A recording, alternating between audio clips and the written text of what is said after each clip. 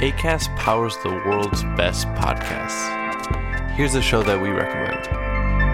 Hi, I'm Christopher Kimball, host of Milk Street Radio. If you'd like to change the way you cook and also think about food, please check out the Milk Street podcast. We travel around the world to find pizza in Tokyo, Egyptian food in Berlin, and Bhutanese farmers in Vermont. We speak to Jamie Oliver, Rachel Ray, Al Roker, Ina Garten, as well as Michael Twitty, Marcus Samuelson, and Alice Waters. And we'll introduce you to recipes that will change the way you cook, from bright pink Tottenham cake to Afghan dumplings to shoyu sugar steak, and that one is direct from Hawaii. It's a whole new world of food right here on Milk Street Radio. Please check us out on iTunes, Spotify, or wherever you find your podcasts, or go to 177milkstreet.com. Acast helps creators launch, grow, and monetize their podcasts everywhere. Acast.com.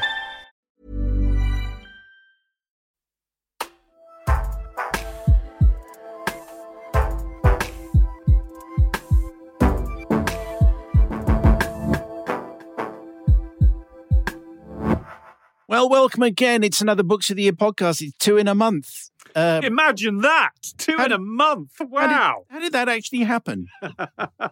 We're doing so well, I think. You know, I mean, Yes. Obviously we're not going to do another one until October, but, you know, I think we're doing well. Well, Joe Browning Rowe was on last time, on our last podcast, and she's number 5 in the charts. In Is she? In the Wow. Times bestsellers. Brilliant. So I kind of think we're largely responsible Yep. for that in some way. I mean, obviously her writing and Yeah, there is that as well. I suppose. It being a great book, that probably Yeah, helps as somewhere. well. Lady Belinda Princess says, this is Joe's book, I read it in 24 hours. I cried for the final 6 chapters, cried for the 50 minutes after finishing the book. It's my book of the year. Good for you, yes. You know, it's cry, very, Matt? very good for us. Paula read it in less than 24 hours. Waterstones in Swansea. Well, this is exciting. Books of the Year has tipped A Terrible Kindness by Joe Browning Rowe for the Booker Prize, which I did not. Actually, what I said is it would win the Costa. No. I think... So what is the Costa? Remind us. Well, the Costa is the Book of the Year sponsored by Costa, you know, and in general picks more popular books than the Booker. You know, the Booker is super literary, and the Costa is right. books that people actually read. There you go. That's in broad brushstrokes. Yeah. Justin Webb is going to be our guest. Him off Radio 4. He has written a memoir called The Gift of a Radio, My Childhood and Other Train Wrecks, which we're waiting for him to join us. But him being he was on the Today program this morning, so maybe he's just having a little sharpener in the bar. I don't know. Well, I remember back in the day, one of my very first jobs was being a runner on the Today program. I was just out of university. And I don't think they do anymore, but they used to have a trolley of pastries, and there was no alcohol from what I remember, because it was obviously even that early in the morning. And it's worth saying this was during the 90s. But they would have a huge amount to be able, for the Brian Redhead, who was presenting at that point, would be able to absolutely throw himself at this trolley after finishing the programme. So there is a chance that Justin is knee-deep in pain au chocolat at the moment. Yes. That could be the case. It was always a strange thing. Some programs at the BBC get catering and some don't. Certainly at Radio 2, there'd be David Jacobs would have sandwiches on a trolley. It was like obviously some ancient contractual agreement. If you were a veteran broadcaster, then you got sandwiches. Did you ever get anything at Radio 1? Because obviously you were at a time there at Radio 1 when they might well have started wheeling trolleys through whatever Radio 1's broadcasting. No, the only thing I got was on my very first day at Radio 1, when I was actually still employed by Radio Nottingham. I got given I got a bag, like a shoulder bag from A&M Records, and in it there was a dope kit for rolling dope cigarettes. And I was... What? Yeah. So I thought, hang on, this is literally day one. I was doing 2 weeks depping on lunchtime. Gary Davis, I thought, this might be a stitch-up also. What if this is some toxic journalist is trying to stitch me up. So I went upstairs, found Doreen Davis, who was like the number 2 at Radio 1, and said, Doreen, I've been given, there's no dope in it, but clearly this is how you roll your own cigarettes with some wacky backy. So she said, thanks very much. Anyway, that night I went to, or it might have been a couple of days later, went to see Supertramp at the Royal Albert Hall, also from A&M Records, and everyone was on those kind of long, strange cigarettes. But being from local radio, we didn't do that kind of thing. So I just sort of I'm going to put this in my radio memoir. Well, I can see because Justin's just popped up on our screen that Justin Webb has joined us. Hello, Justin. How are you? Very nice. Very good to see you, Simon. Thank you for having me.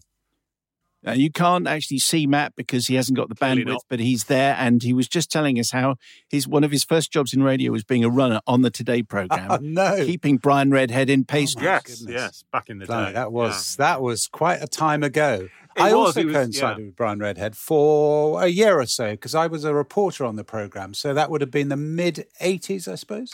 Right, so I was there mid-'90s, and the only thing of any note that I did in my 2 weeks there was set up an interview with Bobby Robson because Graham Taylor was about to lose his job as England boss, and I had one idea in one of the sort of editorial meetings of let's get Bobby Robson on, and basically I was met by a room full of people who had no clue who Bobby Robson was or Graham Taylor.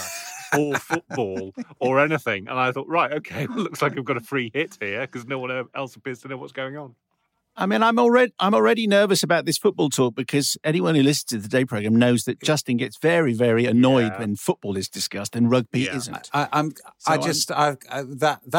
moment that you brought forward, that guy, whoever it was probably the high spot of your career. It would have been the low spot of mine if I'd had to deal with it because I still find it really difficult because I just know nothing about the sport. And I think actually I now know why we cover it so much. It was that intervention from you that started all those years ago. This kind of ghastly obsession with football. Yeah, it's all down to me. I just can't understand it. Pick up the ball and run with it. We're never, you're never allowed to editorialize, but there are some things where some radio presenters, you just know the things that you're going to get an opinion on.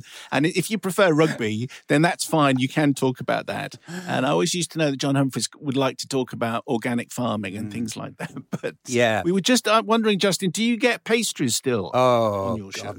No. I mean, we're lucky to get in through the door in the morning, let alone get any kind of fancy treatment afterwards. No, all the pastries went a long time ago for COVID reasons, if none other, but they're not coming back.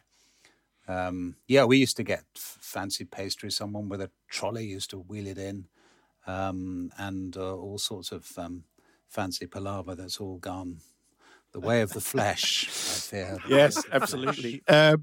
Anyway, Justin is here not to reflect on his life in radio, because what's interesting about his memoir, which is The Gift of a Radio, My Childhood and Other Train Wrecks, is that this is the stuff that this is your upbringing, really, Justin. It reminded me a bit of Stephen Fry's book, Moab is My Washpot, which was kind of like all his school days, also being sent to private school, but his had a prison record in there as well, which you don't, as far as you're reporting. Tell us what the idea was and what you're trying to tell us in The Gift of the idea was to say something about the 1970s, to say something about my own peculiar childhood, and it was very eccentric, to put it mildly, but also to try to say something which I wanted to do about just the way people treat each other and how it is that all of us are more complicated, more complex as human beings than we seem when you just know the kind of broad brush introductory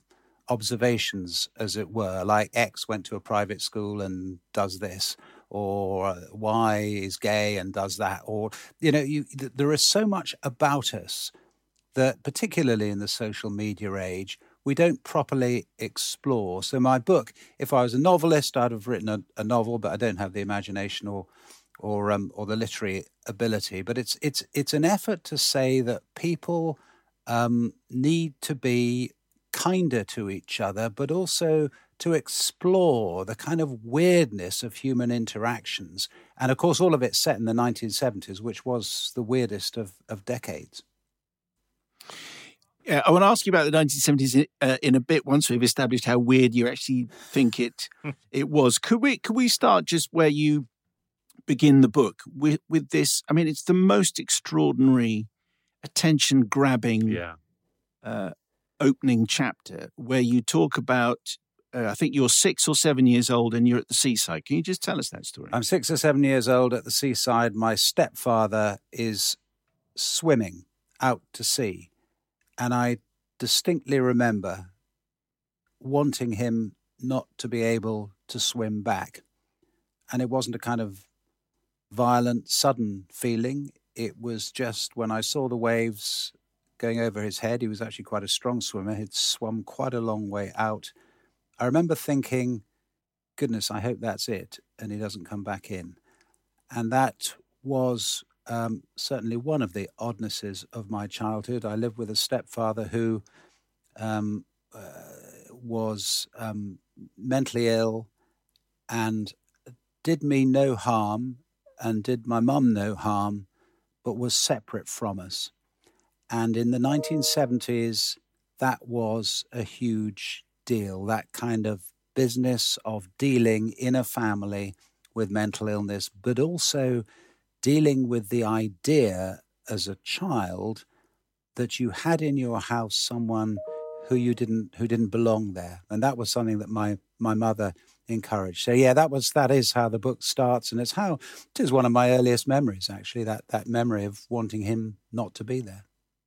And just to set the tone for a lot of the book, Justin, you talk about how you remember that a lot of the time at home you were walking on eggshells and that your mother was unhappy and that you needed to be wonderful. Could you just explain a bit about those eggshells you were walking on? And I think this is something that a lot of people in my circumstances or similar circumstances find. You grow up as a child, and I see this with my own kids who've grown up relatively normally with each other and in a relatively happy home. But in homes that are intense, the business of being a child is not possible.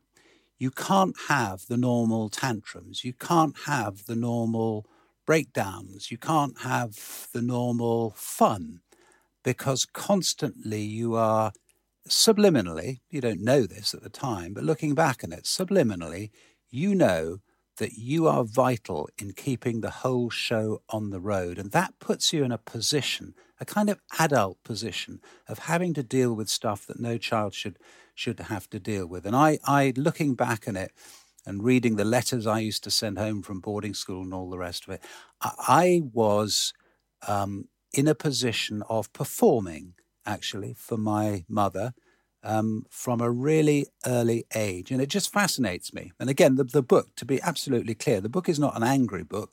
I hope it's funny in bits. And it's certainly not an attack on my dear, wonderful mum or indeed on anyone else. But there is this kind of sense in which you realize as you get older, my goodness, there are ways of growing up that are not proper childhood. And that was certainly the case for me. And potentially it has an effect on you as an adult, which I think, we're all messed up, as Larkin didn't quite say. He used a tougher word, but we are all messed up by our parents. So this is certainly not unique to me. Your circumstances mold you. But I do think in that circumstance where you are looking after a parent's relationship is so intense, it does have a lifelong effect. I thoroughly enjoyed your book. I think it's excellent, Justin. And if we've talked or touched briefly on the sections of the book that deal with your mother and with your stepfather, I think the section that is going to stay with most people after they've read this book is your experience at Sidcott School. And I think it's worth exploring this because the word that I wrote down as I was writing it was cruel.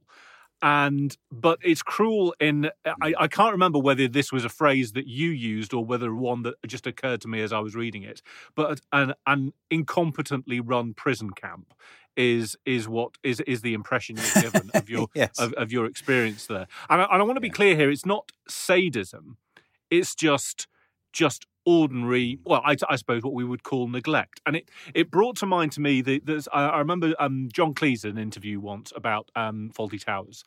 And he said Basil Fawlty would be fine running at a hotel. He would be an excellent hotelier if it weren't for the guests getting in the way.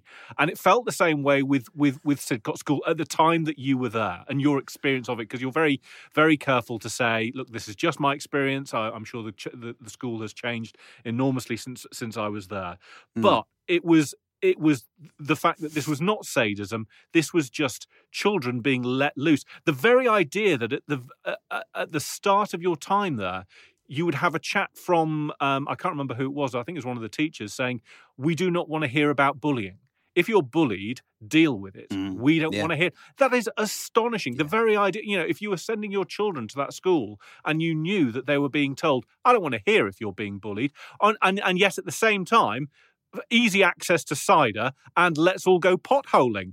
Unbelievable. Absolutely unbelievable. So, just talk to us a little bit more about your time at Sidcott, because, as I say, I think that's what is going to stick with most people.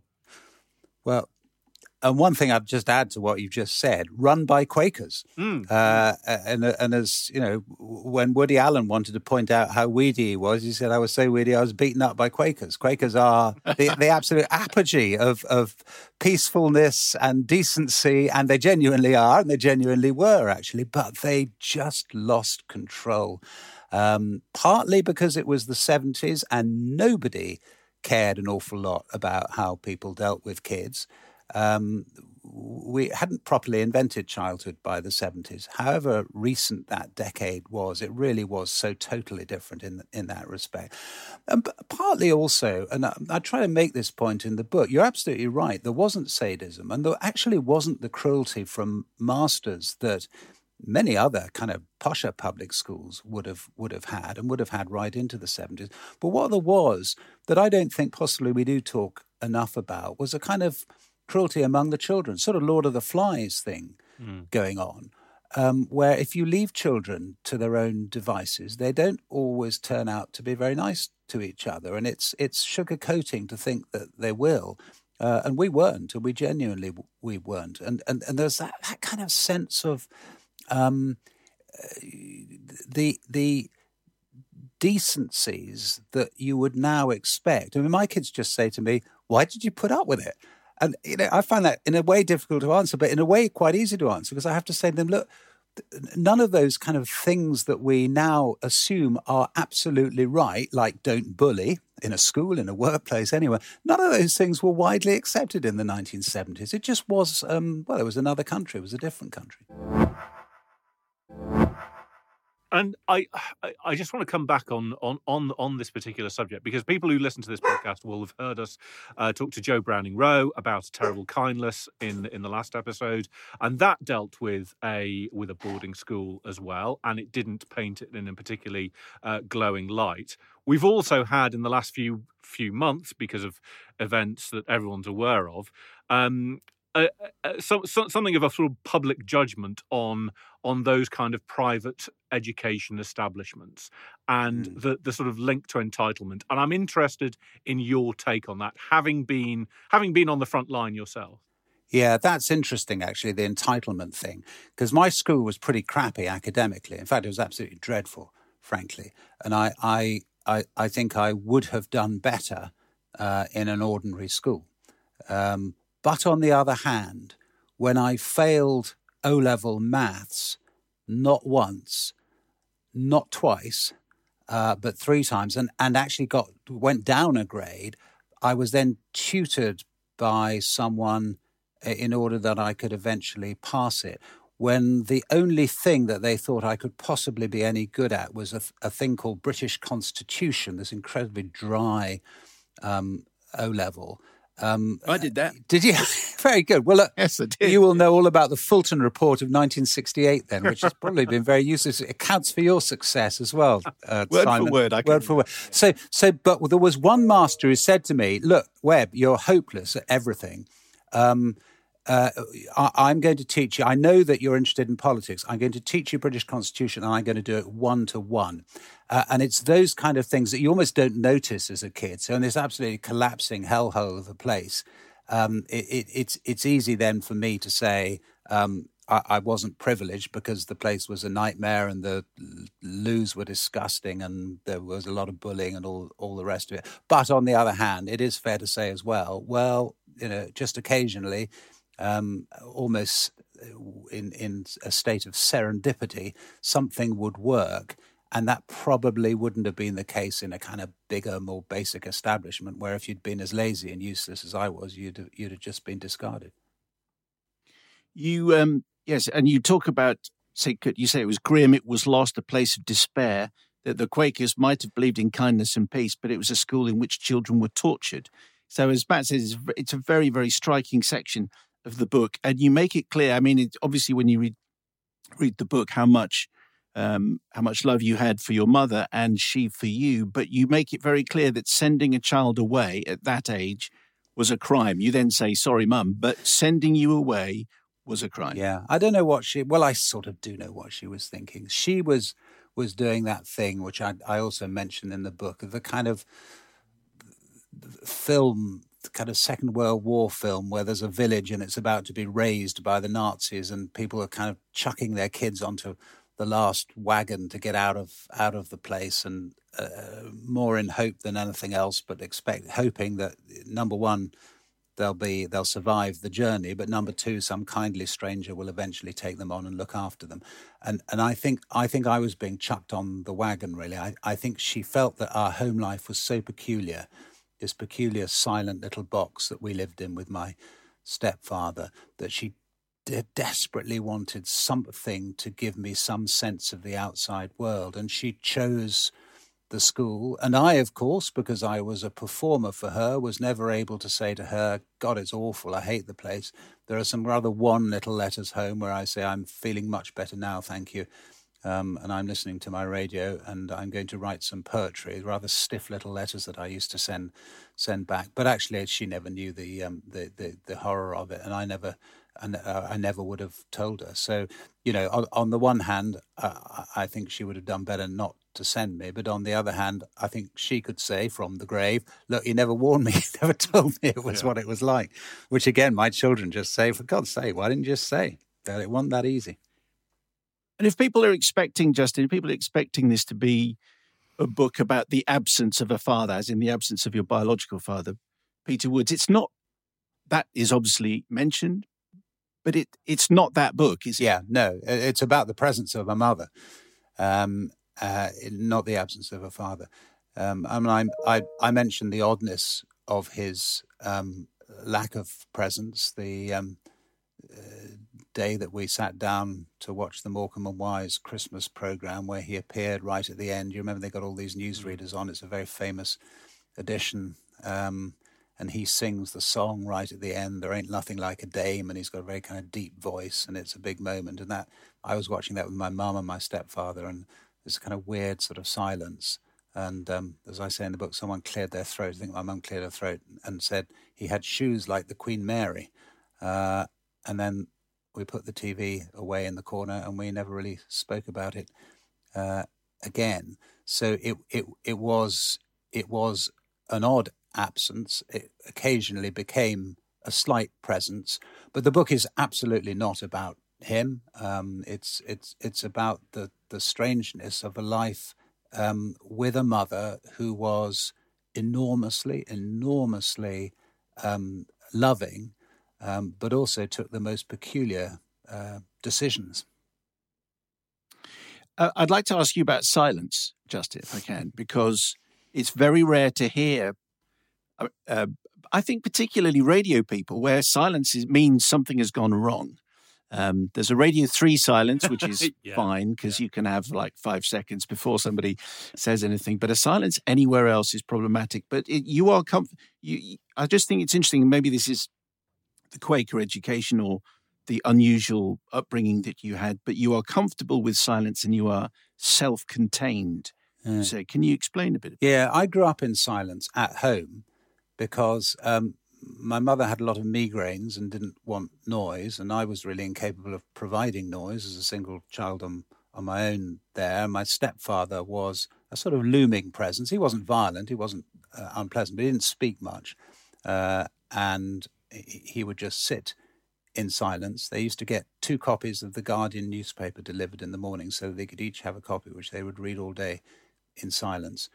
And there was a record player that would occasionally come on in order that they could play Bach, but you would have to be silent while you listened. In other words, everything was done in a very kind of gloomy, pedantic, plodding way. And that sense of silence, I think, then seeps into you. And it was accentuated by the school, where you had to be silent once a week for an hour, because that is the Quaker way.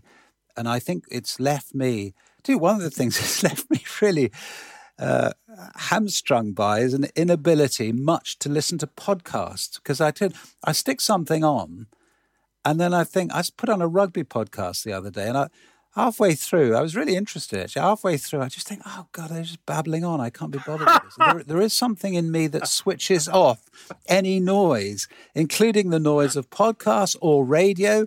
My wife sticks on the Today program in the morning when I'm not working and I'm here, and I turn it off.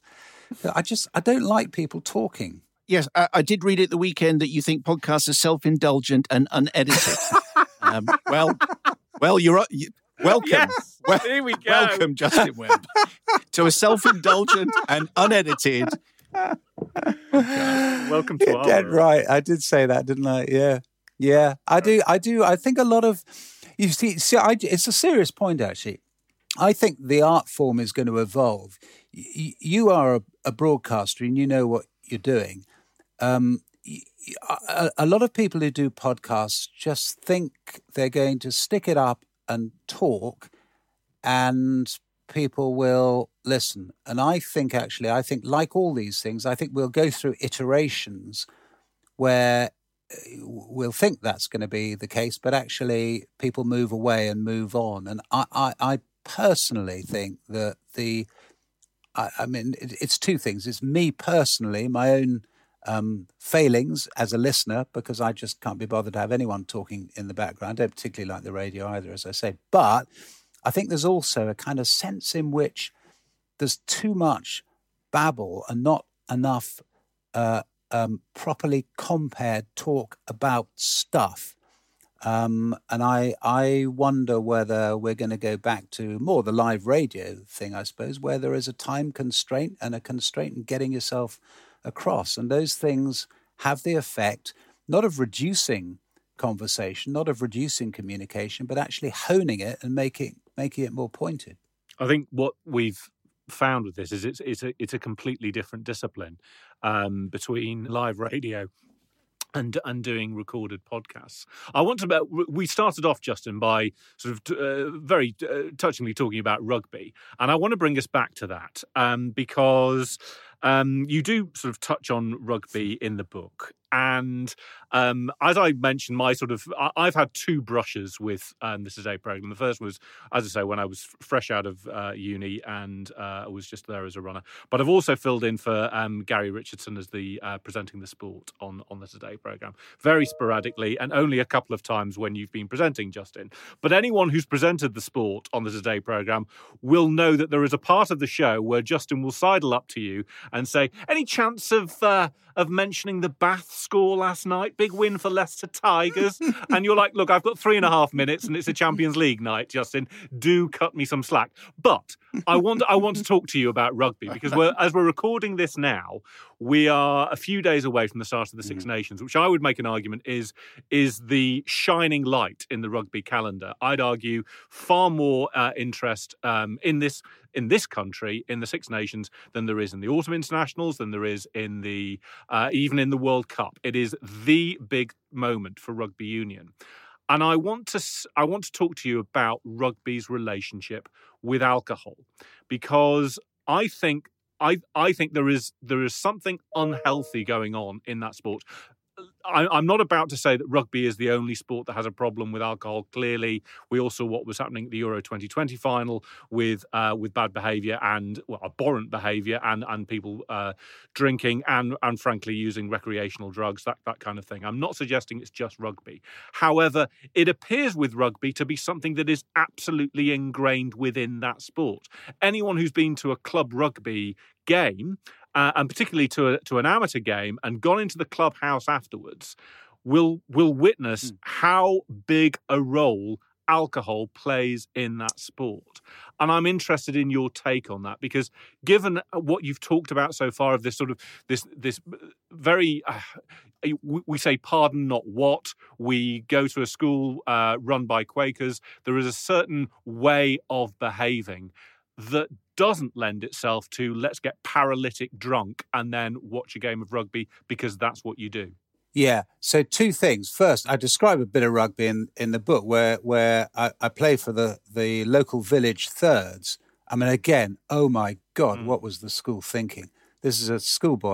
I was 17, playing with guys who were probably in their 40s, local kind of bricklayers and people who just wanted to go out and have a bit of a punch up on a Saturday afternoon, because amateur rugby was, I mean, deeply, deeply violent in the 70s. And I'll come to your other point in a second. But I mean, I remember, getting quite badly beaten up, and then at half time drinking beer out of a watering can before, if you had your teeth left, you'd stick them back in and go back onto the cow dung infested field that we played on. So that kind of coarse rugby was a thing in the 70s, and isn't a thing now. I mean, just to make it clear, as the school changed, I think rugby as a game has changed and has certainly become safer and more inclusive and more thoughtful about itself as a sport. There's absolutely no question about that. And I played for Winscombe Thirds, Winscombe little village in Somerset next to the school. And my goodness, Winscombe Thirds now would be safety conscious, and there'll be a ladies' team and there'll be proper behaviour and all the rest of it. But your wider point about alcohol and rugby, I'm not sure that that's necessarily the case, because I think professional rugby has now become such a thing, and the quality of the players and the physical quality, the athleticism of the players, means that kind of old style paralytic, booze infested stuff has pretty much gone from the professional game. They might have a drink occasionally, but the idea of them all getting sloshed afterwards on the coach home, I just don't think is the case. So I'm still going to make the case for rugby being a clean living, decent occupation that is morally uplifting. And if everyone played it, or at least watched it, we would all be hugely better off. My mum, as I say in the book, actually she was worse than me. She didn't like rugby at all. She didn't like anything involving balls, basically, including men. But she had this vision of banning football. She wanted to ban football. She just thought, because she went through, as well as being a Quaker, she was a Maoist. She thought that the government should just do stuff to people. And at one stage, she thought all football should just disappear. It was a time when there was a lot of fuss about football hooliganism in the 1970s. She just thought, get rid of it, ban round balls. And I sort of still, she was wrong about so many things, but I still wonder if she was right about that. I would just chip in on that when I was at Warwick University, and I went just ahead of, I was sort of a few years ahead of you, just not that you went to Warwick, but we did interrail at exactly the same time. When you were summer interrailing, I was summer interrailing. I also went to Yugoslavia, not with the same consequences which you did, which I want to ask you about. But at Warwick University at the time, if there was any idiotic behaviour, it was the rugby club. Yeah. If there was any totally moronic, pathetic behaviour that went on anywhere on campus, it was always the rugby club, and it left me with a lifelong desire. I'm very happy watching rugby. I just don't want to meet the rugby crowd particularly. Yeah, but would you meet the football crowd? I'd feel safer with the rugby crowd than the football crowd in a crowded train carriage going from A to B, wouldn't you? What about the Twickenham crowd as they have their wonderful Range Rovers and their banquets out of the back, and they greet each other heartily? I don't feel a part of that, really. Yeah, you are. We all are. It's part of the culture of the country. Is that right? Okay. It's just on the subject, just on the book, and about the 1970s, which I always think gets a rough press. really, Yes. because, at the time, the 1970s, this is self-evidently true, was modern. It was cutting edge. It was the best, the best decade because it's the most modern decade. And you have you say there was, so you're about to head off on your magic bus and going off interrailing. Quote, there was a deadness in the eyes of Londoners in those days.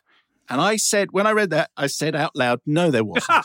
So I would like to encourage you to justify that preposterous line that in the 1970s there was a deadness in the eyes of London. Oh, 100%. Because I think 100%. piece of fiction there. No, Justin, I think. far from it. And the reason for the deadness was the cigarette smoke and the general collapse of everything and the shabbiness and the way in which people shuffled around with no sense that this city had a future.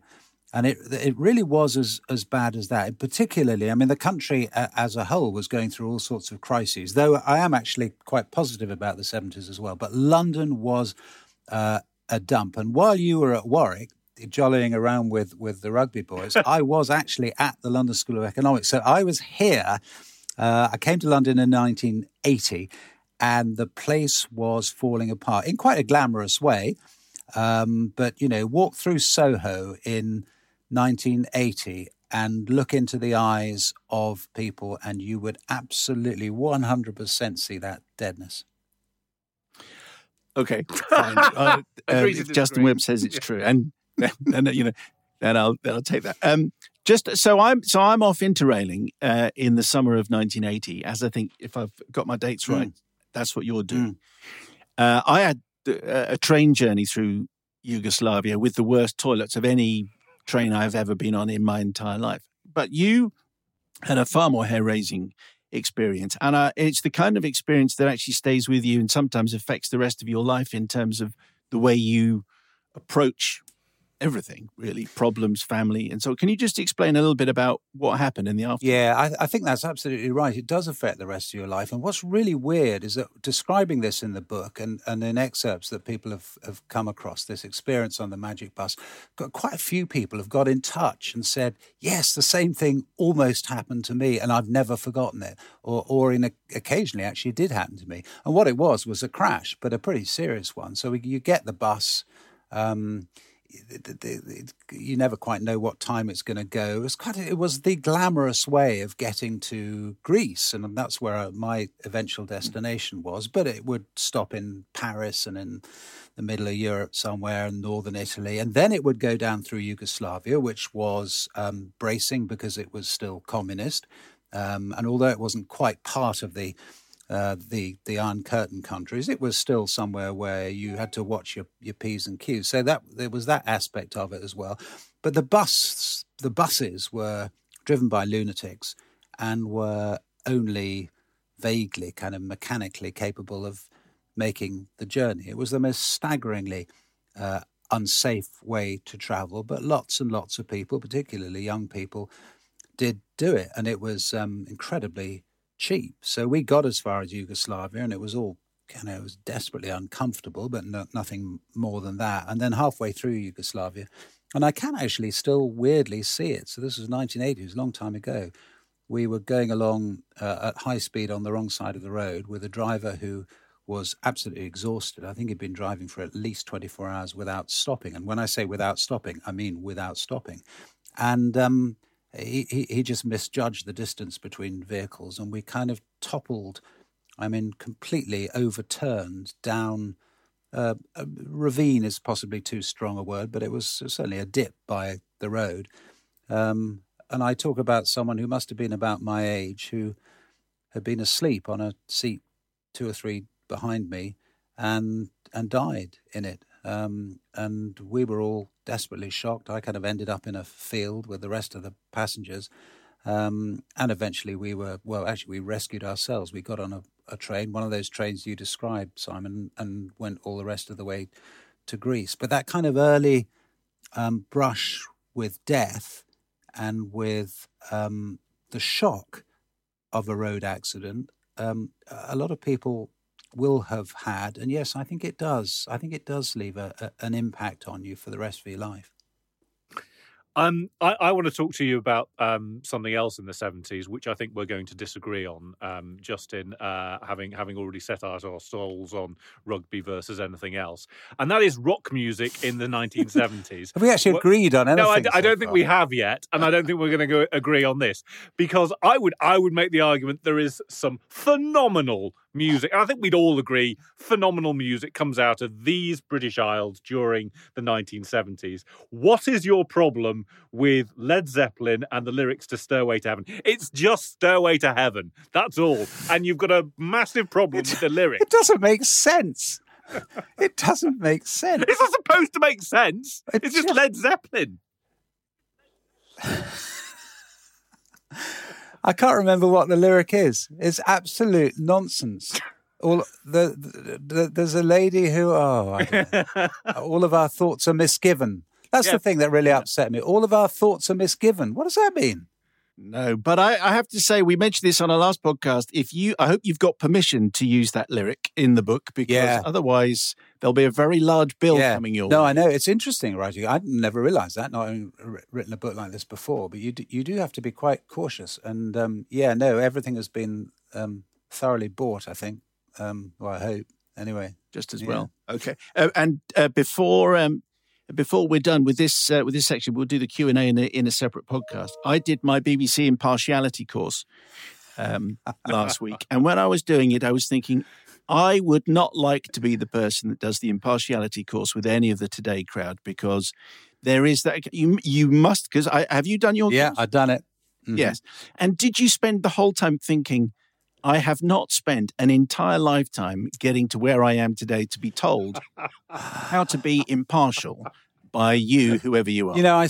Did that thought occur to you? No, honestly. I started off thinking like that. And then I thought, no, catch yourself on, as they say in Northern Ireland. Don't be silly. This is actually a really useful thing to do, to remind us, people who have the honour of working in the BBC. I don't want to sound too pompous about it, but I think it's a good thing, actually, just to underline to everyone sometimes how important it is to be impartial. And that doesn't mean not being able to make a judgment about stuff. And I was based in the United States for ages and used to say things that I thought were true about the place. And actually I still do in newspapers, and the BBC approves it. So it's not a kind of muzzling impartiality, but it's a genuine openness to a range of views. And I think it's no bad thing in the BBC to remind ourselves occasionally that's the business we're in. And if we don't like it, we ought to be doing something else.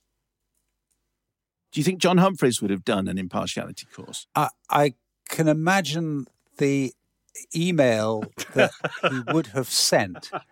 And it is not impartial in my mind. It would be intensely partial. I used to have to do his safety courses for him. Someone would always be told to kind of fill in the form on his behalf, and we staggered to the end of the road with John. Justin, you said at the beginning that you'd have written this as a novel if you could have done, but you decided not to. Have you got the taste for this? Is there going to be another? Will there be part 2 of your memoir? I don't know. There certainly won't be a personal memoir about adulthood, because I think it's tough on people, and I just wouldn't want to do it, actually.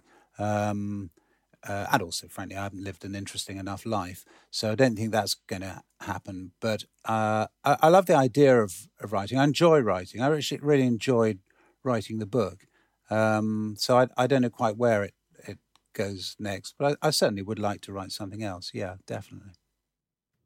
Justin, it's been a pleasure speaking to you.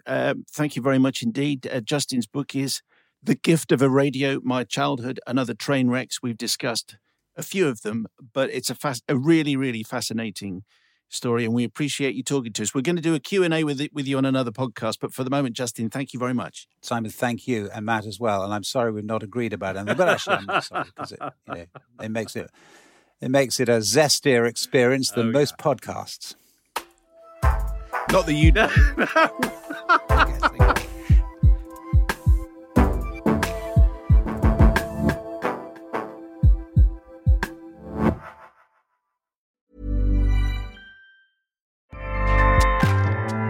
Acast powers the world's best podcasts. Here's a show that we recommend. Hi, I'm Dory Shafrier, and along with Kate Spencer, I host Forever 35, a podcast about the things we do to take care of ourselves. Join us every Wednesday with guests like author Phoebe Robinson, chef Samin Nosrat, actress Busy Phillips, and even former Secretary of State Madeleine Albright. On Mondays and Fridays, we have mini episodes where we answer listeners' questions on everyday problems like how useful a butt mask really is, how to deal with a petty friend, or how to relax after a long day. So join us Monday, Wednesday, and Friday on Forever 35, where we're not experts, but we are two friends who like to talk a lot about serums. Acast helps creators launch, grow, and monetize their podcasts everywhere. Acast.com.